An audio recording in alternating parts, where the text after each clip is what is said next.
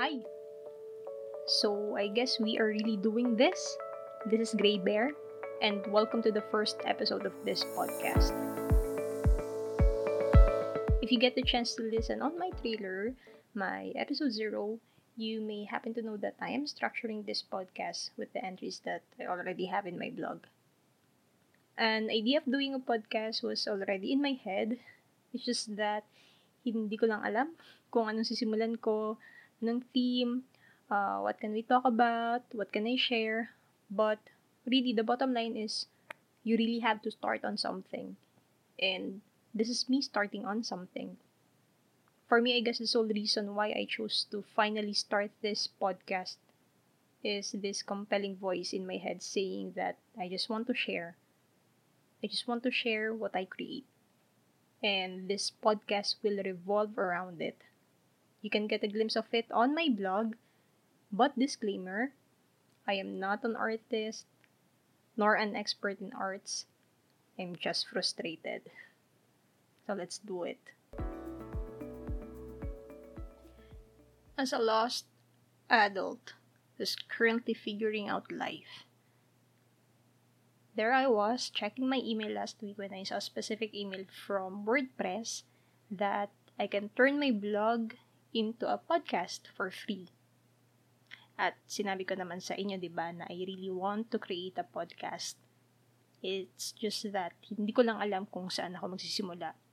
So, sisihin niyo yung WordPress email kung bakit niyo ako pinapakinggan ngayon.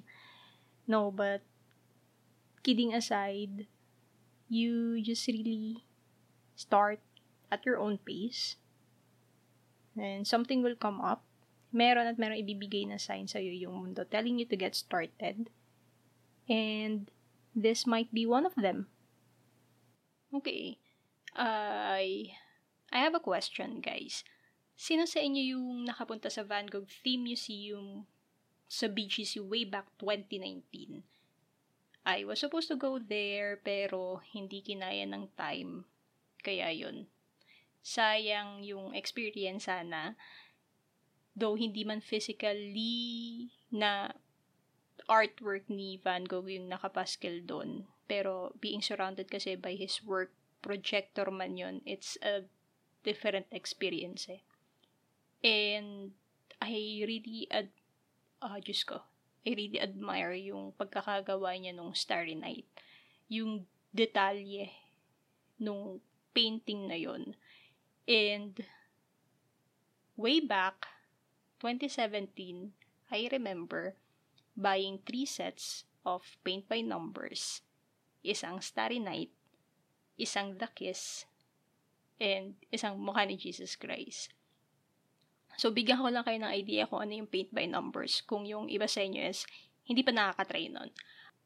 Yung paint by numbers, guys, is a set kapag bumili kayo nun, isang canvas na may sketch na nung artwork, acrylic paints, and brush. So, yung canvas na makukuha nyo is may nakasketch doon. Nakasketch na yung art mismo. Then, may numbers doon.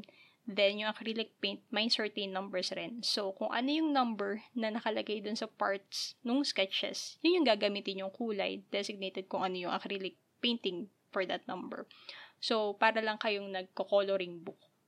So, I remember nung natapos ko yung Starry Night na paint by numbers na feeling ko ang galing-galing ko kahit na tinrace ko lang naman.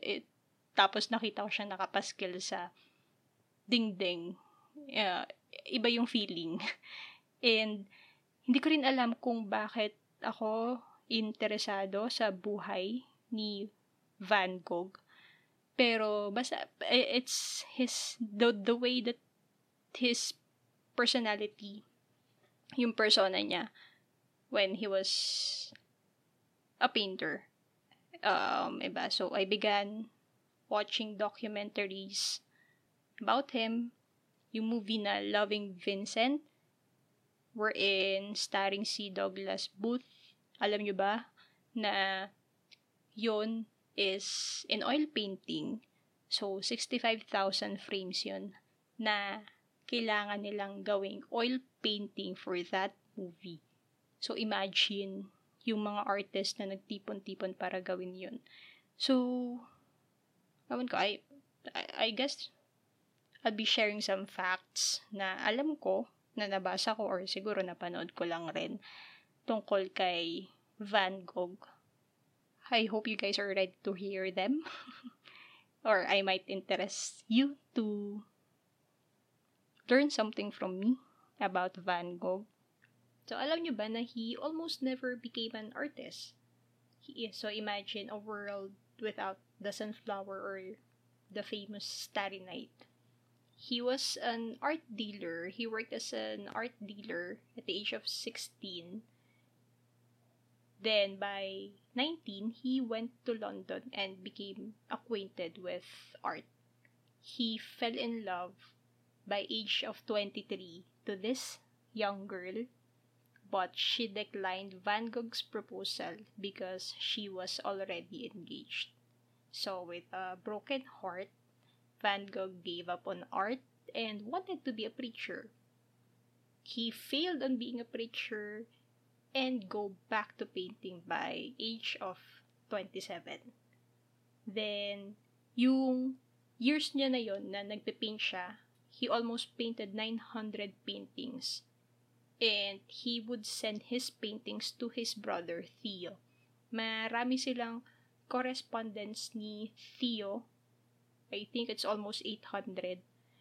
And out of all his works, yung mga paintings na na-create niya, he never think that his paintings was any good and consider most of them a failure. He would send them to Theo during nung mga latter years nung buhay niya.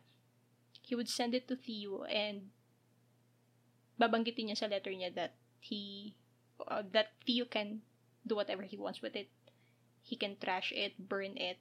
Ganon niya hindi na-appreciate yung ganda nung art or nung mga paintings na nagagawa niya. And latter part of his life or latter years ng buhay niya, he's really ill. And he's really in a dark phase. His mental health continued to decline. He was in and out of the asylum. His neighbors were scared of him that they petitioned him to be hospitalized, be sent to an asylum. He, again, admitted himself in one, wherein in his stay in the asylum, since it's only his paintings and the window that's there, dun niya nagawa yung Starry Night. And ilan pa sa mga famous works niya. So, ayun lang.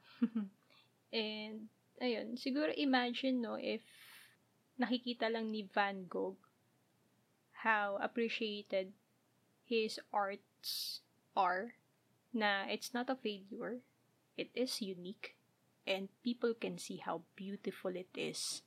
He would have been so happy that it's being appreciated for the way that it is.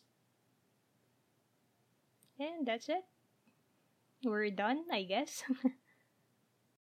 I'd like to end our first episode with the line that I really like from this book titled Jane Eyre. And here it goes. I remember that the real world was wide, and that a varied field of hopes and fears, of sensations and excitements, awaited those who had courage to go forth into its expanse, to seek real knowledge of life amidst its perils. And that's it. This is my first ever episode. I hope you guys enjoyed it.